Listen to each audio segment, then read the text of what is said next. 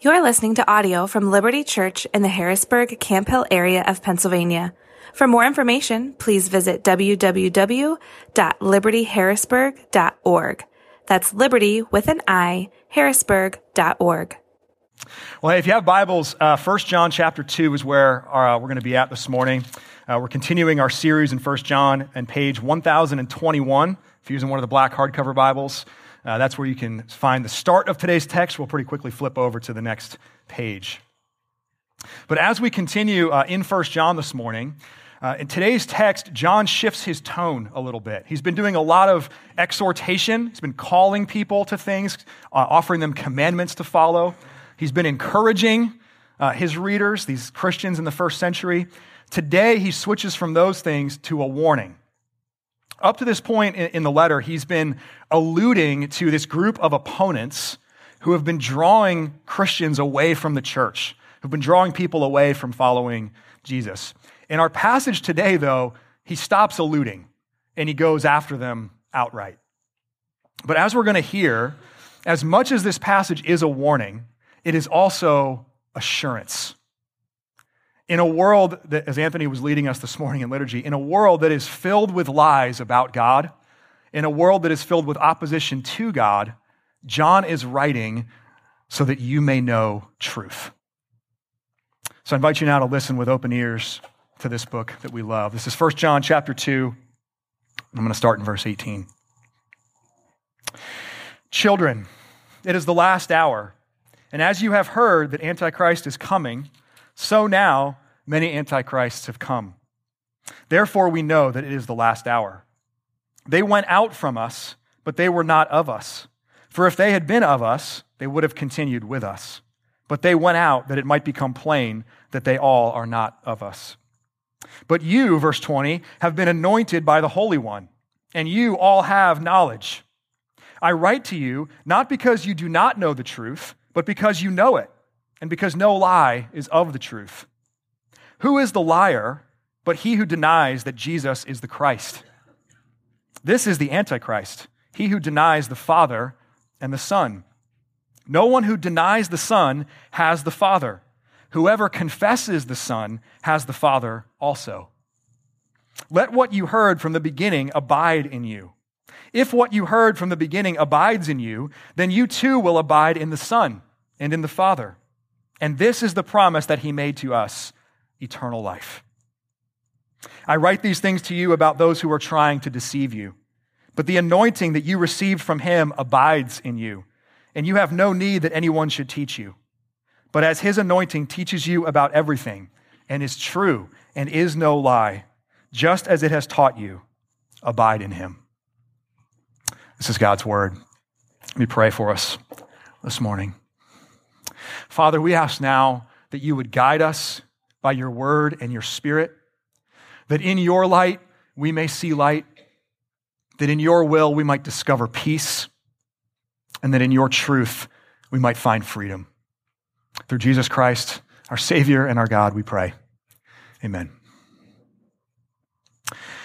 As he seeks to assure his readers that they know the truth, John highlights three different things in this text: the danger, the doctrine, and the defenses. The danger, the doctrine, and the defenses. And we'll spend a little bit of time looking at each of those things this morning.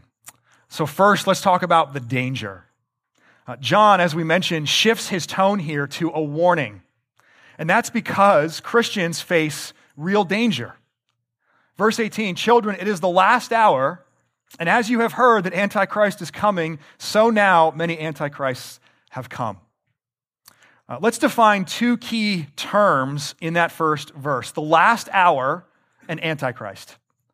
The last hour, which is sometimes referred to in the Bible as the last days, is the period of time between Jesus ascending back to heaven after his resurrection, ascending back to the right hand of the Father, and the time that he comes again. And so John here is not predicting how quickly Jesus will return, as much as he is saying his return can happen now at any time. After Jesus ascended back to heaven, after he sent the Holy Spirit at Pentecost, there's no additional revelation from God that we are waiting for. The next milestone event in God's redemptive history is the return of Christ. So Jesus can now come at any time. That, in that sense, it is the last hour. And this is a really important part of John's warning because over the centuries, the most common way that other groups, cults, religions have deceived people, have drawn them away from Jesus, is by claiming a new authoritative revelation from God. Islam, Mormonism, Jehovah's Witnesses, there are others, all claim that their founder or founders had a new revelation from God. And it wasn't that all the stuff that happened before, a lot of the stuff even that overlaps with the Old Testament in our Bible, it's not that all that stuff was wrong, but it was missing something. There was some additional essential truth that had to be revealed later. That's what's happening among John's readers in the first century. They're claiming additional special knowledge, special revelation from God. And John, as we heard, pulls no punches. He calls them antichrists. What does that mean? Well, in Scripture, antichrist is both a person and a principle. As John says here, you have heard that antichrist, singular, is coming. That's a reference to a person. And if we were to read through all of Scripture, starting in the Old Testament book of Daniel, and then picked up by the Apostle Paul in his writings, even John himself as he writes the book of Revelation, this refers to one particular person who opposes God and his people, an especially powerful agent of Satan. One author refers to the Antichrist as Satan's Superman, one really powerful agent of Satan. But Antichrist is also a principle that is embodied not just by one person, but by many people. Antichrist, plural, are people who oppose God, are people who do Satan's bidding. And John says here, in these last days, in this last hour, many antichrists have come. False teachers, in other words, who turn people away from the truth. And this is a real danger for Christians, not just in the first century. We sometimes think, C.S. Lewis called it chronological snobbery. We sometimes think that we're just smarter than people in the first century. They were way too superstitious, so this is something that maybe they would fall into, but not us. But this is a real danger for us today. Right now, there are smart, gifted people with charismatic personalities and really persuasive words who oppose Jesus. And it's deceptive. It's not always immediately obvious. Like if someone were to say to you, hey, you know what, next week, instead of coming to Liberty and worshiping Jesus, what if we went somewhere else and worshiped Satan? You would maybe be like, I didn't go to Bible college, but that sounds wrong. That sounds maybe like we shouldn't do that, right? Rarely is it that obvious. Rarely is that the actual danger. Instead, an author, scholar named Mark Knoll put it in his book, The Scandal of the Evangelical Mind, quote, it's entirely possible for someone to appear to be honoring the Scriptures, yet interpreting the Scriptures in ways that fundamentally contradict the deeper, broader, and historically well-established meanings of the Bible itself. And in John's situation, like in ours many times, these antichrists often emerge within the church itself, not from outside of it. And the greatest dangers to Christians, at least the most deceptive dangers, come not from without, but from within. Now, eventually, as John writes, these antichrists left the church. And he says there in verse 19, they went out from us because they were not of us. In other words, they didn't just leave the church, they left Christ, they left Jesus.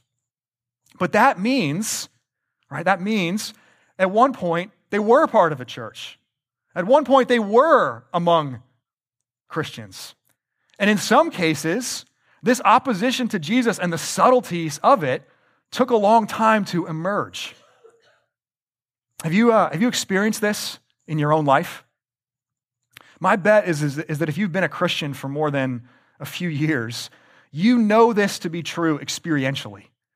And that people that you once looked up to as mentors, as leaders in the faith, maybe even people that led you to faith in Jesus. People who you never imagined would ever walk away from following Christ. But currently in their life, that's where they are. They've walked away from Jesus, possibly even leading other people away with them. For me, one of the examples that always comes to mind is a leader of the campus ministry that I was involved in, one of them in college. And this was a man who was incredibly intentional and effective in discipleship. He was really instrumental in my life, among others, as I was doing some leadership development and growing a lot in my faith in those years. He really called me to, as I thought about leadership, what it meant to be a servant leader, what it meant to be humble and to pour yourself out for the good of other people. A few years after we graduated, and I don't know the whole story of it, but his marriage fell apart, and in the process of that, he walked away from following Jesus. And to my knowledge, that's where he remains today. It messes with our hearts, and it messes with our heads when that happens. When someone instrumental in your life, someone that you followed, walks away. And it is incredibly tragic, and it creates all kinds of complexity and doubt and struggle for us when that happens. What we also need, though, to see this morning is that as tragic as it is, it's not a new phenomenon. It's tragically common. And because it's not new, because this is a danger that every generation of Christians face, you have to resolve right now, in the clarity of your thinking right now this morning, resolve to always follow truth and not a teacher. Resolve in your mind, in your heart right now, to always follow truth and not one particular tribe. We each have specific teachers, specific tribes that we appreciate. We have people whose books we read and podcasts we listen to. We have churches that we attend. We have ministries that we support. And by and large, so much of that is good. Maybe more than any other time in human history, there are incredible resources available to us, and there are a lot of helpful teachers out there. The question is, how much power have you given those teachers? If today they were to tell you that you've been missing something your whole life, there's a special knowledge, a secret that you haven't known, but now you're finally ready for it, would you believe them? Would you stop to ask if that were true? Or simply because it was that person who said it, would you take them at their word? If you're a member of this church, as a number of you are, then the elders and myself are among those who teach you. You listen to us. You have at least some measure of trust that the things that we say, both from the pulpit and in conversations with you, are true. And I want you to hear this morning, that is a responsibility that I and the other elders here take incredibly seriously. It's a responsibility and it's a privilege. And I hope that you never have a reason to question that the things that we say to you are true. And yet, I want to say to you this morning, always follow truth more than a teacher, including this one. Always follow truth more than any particular tribe. Always commit yourself more to truth than to the way one particular person or one particular group teaches it. I want you to consider this week and talk about this in your Bible study groups. Who have I given this kind of influence to? What human teachers do I trust? And more importantly, why do I trust them? How do I know that what they are teaching me really is truth? This is exactly where John then goes next in this passage. He gives us a doctrinal test to distinguish truth from error. And so second, let's talk about that. Let's talk about the doctrine. Up to this point in his letter, John has been addressing that claims that these opponents have been making, but the claims he's addressed have been claims about their life and about their experience. So these opponents claim to have fellowship with God. They claim to not have committed sins. They claim to be in the light. In this passage, John, for the first time, addresses some of their doctrine. Not their lives or experience so much, but some of their specific beliefs. Why does he do that? Because it's possible for false teachers to live morally exemplary lives. False teachers can be incredible people, incredible men and women who in some ways live more upstanding lives than you or I do. That's part of what's dangerous and deceptive about this. See, sometimes we know antichrists. Sometimes we know false teachers by what we can observe in their lives. They live in ways that overtly contradict the design or the commandments of God. Maybe one example of this would be some of the televangelists that you see in America, at least, televangelists that propagate what's called the health, wealth, and prosperity gospel. And you observe their life and you think, well, I think this person's goal is to get a bigger house, a private plane, more cars, and more money. And how does that line up with Jesus' call for leaders in his church to be servant leaders and humble and not pursuing great gain? Sometimes we look at the external and we observe something's off there and what this person is teaching might be wrong. But not always. Sometimes false teachers keep the rules well. Sometimes all the visible external stuff is in place. And yet, as John puts it here in verse 22, they are liars. They're liars. They believe and proclaim lies about Jesus. See, as Christians, we are concerned about hypocrisy. We never want to be people who believe and say one thing while living lives that contradict that. But I would invite you to see this morning, the inverse of that is also true. We don't want to be people who live really good lives while believing or perpetuating lies. Christians are always concerned about both hypocrisy and heresy. We are always fighting against both hypocrisy and heresy. And so having already written about their hypocrisy, in this text, John proceeds to fight heresy. He combats lies about God. What lie specifically? Verse 22, a denial that Jesus is the Christ. Now that, on the one hand, would include denying that Jesus is the anointed one, the Messiah. Denying that Jesus is the Savior of God's people that they had been anticipating for centuries. And so if you reject Jesus as the Messiah, as, for example, Judaism does, you are, at the end of the day, lying about God. You are lying about Jesus. But John, in this text, almost certainly means more than that. Because the Antichrist that he's referring to in this passage were once part of the church. So he's not specifically referring here to Jews who rejected Jesus outright. The people he's referring to here at one point or another did embrace that Jesus was the Messiah. So what would their denial entail? The overwhelming evidence says it was a denial of some aspect of Jesus' incarnation.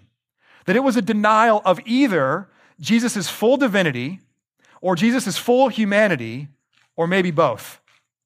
And we know from church history that most of the major heresies, most of the major lies that have been told about God over the years were about that.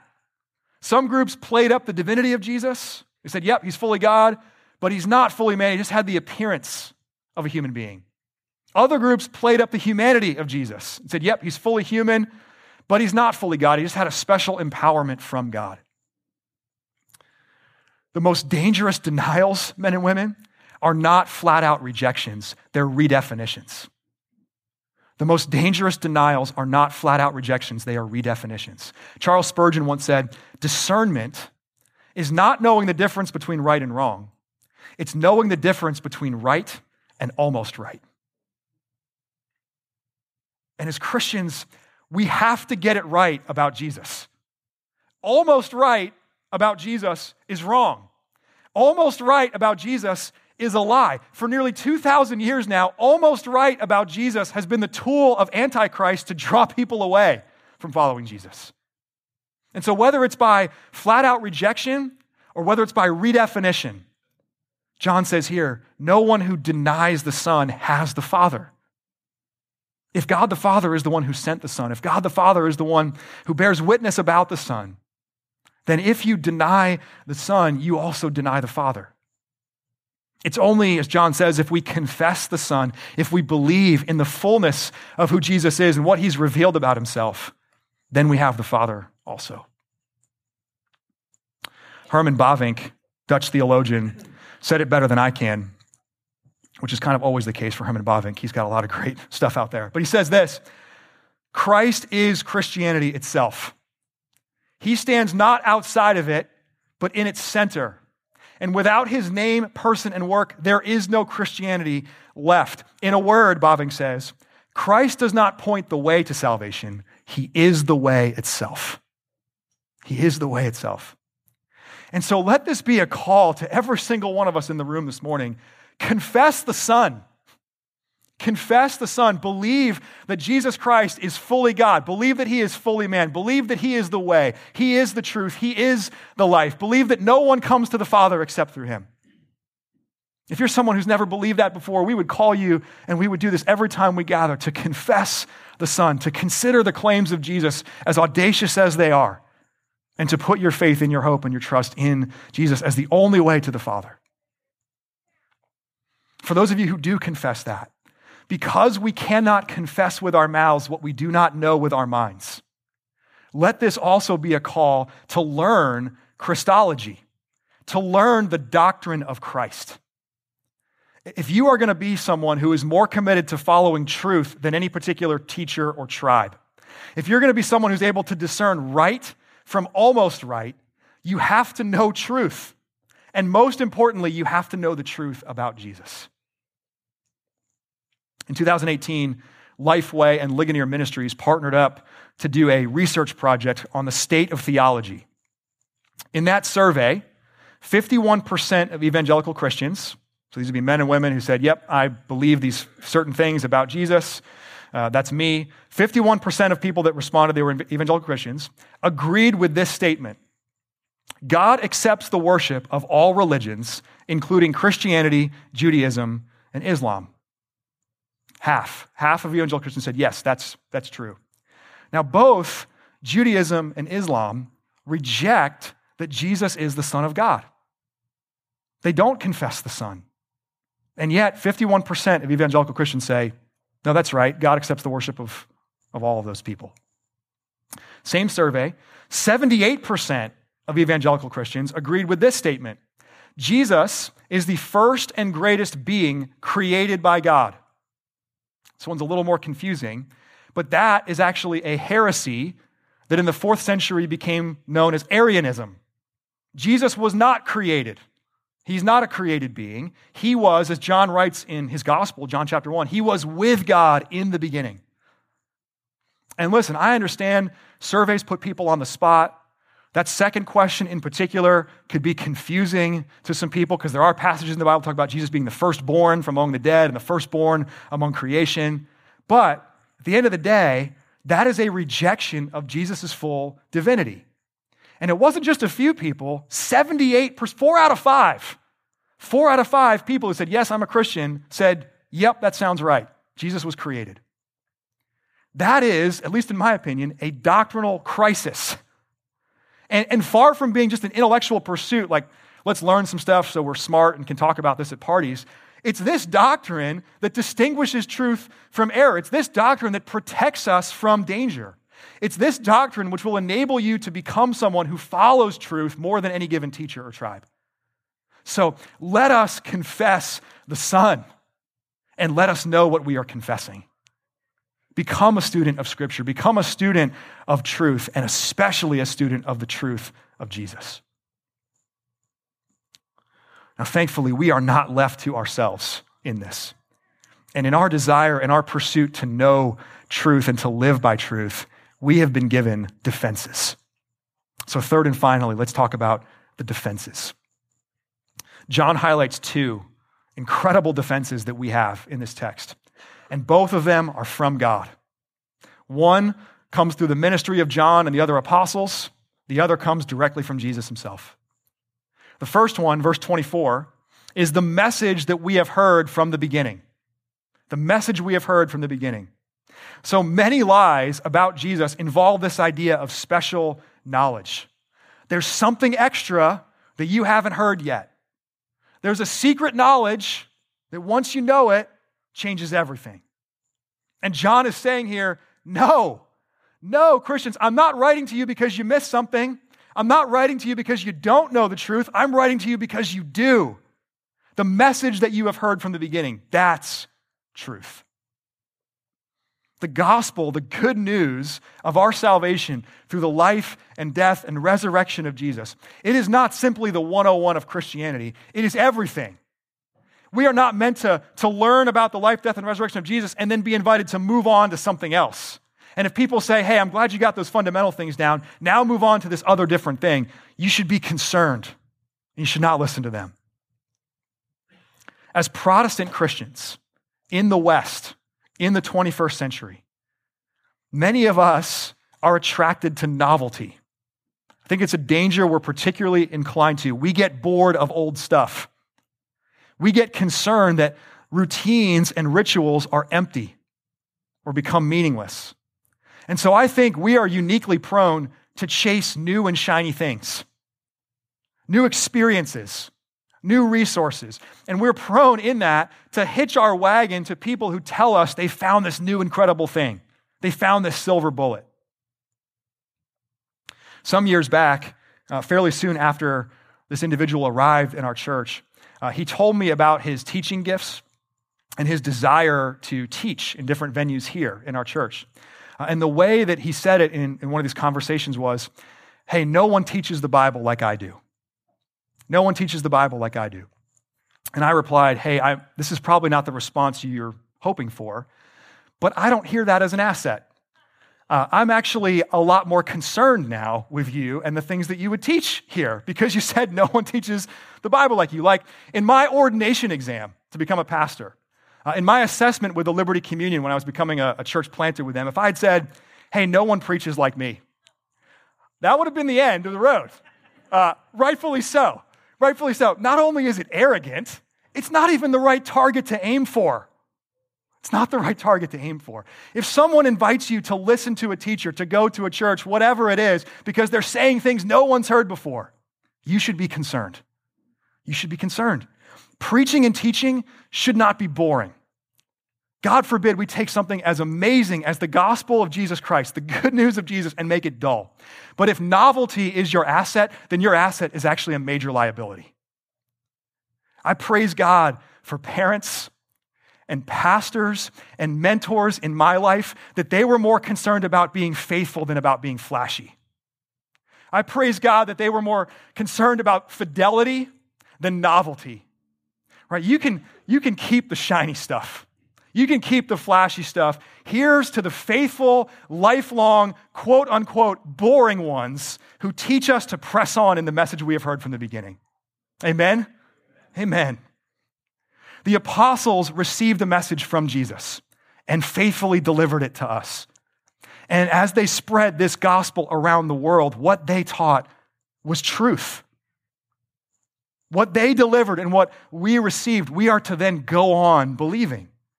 It's one of the strongest defenses we have against the danger of antichrists and the lies they propagate. That's one of the defenses. The second defense, this one comes directly to us from God the Father and God the Son, is the anointing that we have received. The anointing we've received. John sprinkles this idea throughout this passage. Verse 20 says, you have been anointed by the Holy One. Verse 27, he says, the anointing that you received from him abides in you. And then later in verse 27, his anointing teaches you about everything. John here is referring to the anointing by the Holy Spirit, the third person of the Trinity. Before Jesus went to the cross, he prayed for his disciples. He promised that when he left and ascended back to heaven, he would send the Holy Spirit. And twice in that upper room, on the night he was betrayed, Jesus referred to the Holy Spirit as the Spirit of what? Truth. The Spirit of truth. John 16:13, Jesus said, when the Spirit of truth comes, he will guide you into all the truth. When we put our faith in Jesus and his finished work, we receive the Holy Spirit.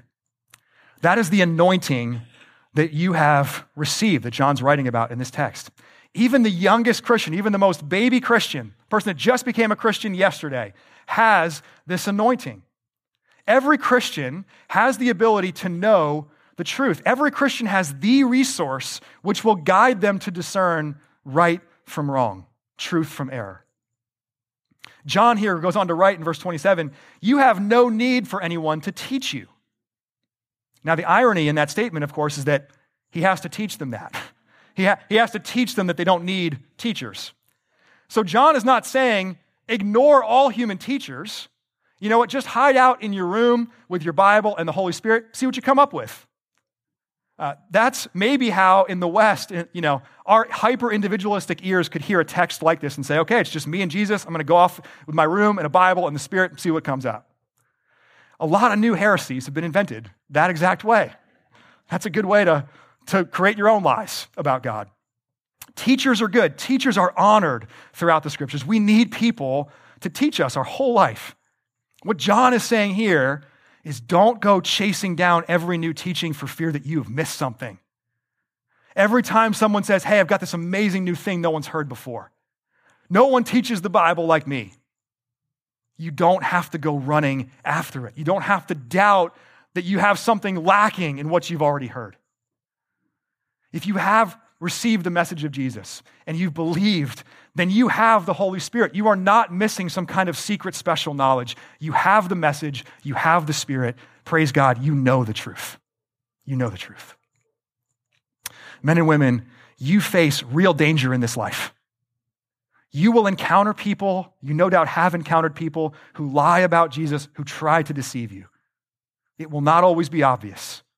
It will not always be apparent from the start.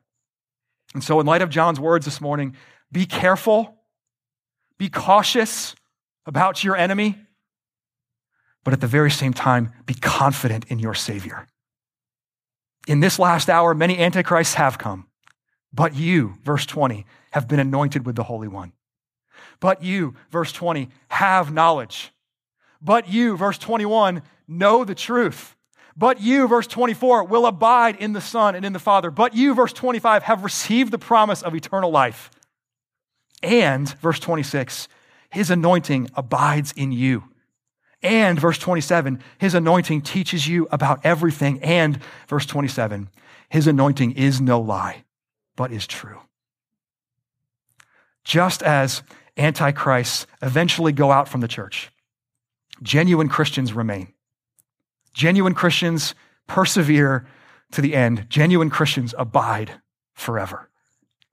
So may you be aware of the danger. May you learn the doctrine, and especially the doctrine of Christ. May you avail yourself of the incredible defenses you have of the message you have heard from the beginning and the Spirit of God. Because Jesus died and rose again, may you live with confidence today and every day that you know the truth. Amen. Amen. Let me pray for us. Father, we praise you that you have made divine truth real to us in Jesus Christ, that you have made yourself knowable and known in him. We praise you this morning that we can know the truth from the lie because you have sent your Spirit into our hearts, that we can abide with you now and forever. And we ask this morning that you would root our feet deeply, that you would anchor us in the truth. Thank you for this table that we're about to come to, and that Jesus, on that very night that he said he would send the Spirit of truth, also gave us this remembrance, this rehearsal of the gospel. As we come this morning, may we take great comfort and joy. May we have great confidence that Jesus is the way and the truth and the life. May we come to be strengthened in him again today. We pray that all in the name of Jesus. Amen. Thank you for listening to audio from Liberty Church. To learn more about our church or to listen to previous recordings, visit www.libertyharrisburg.org.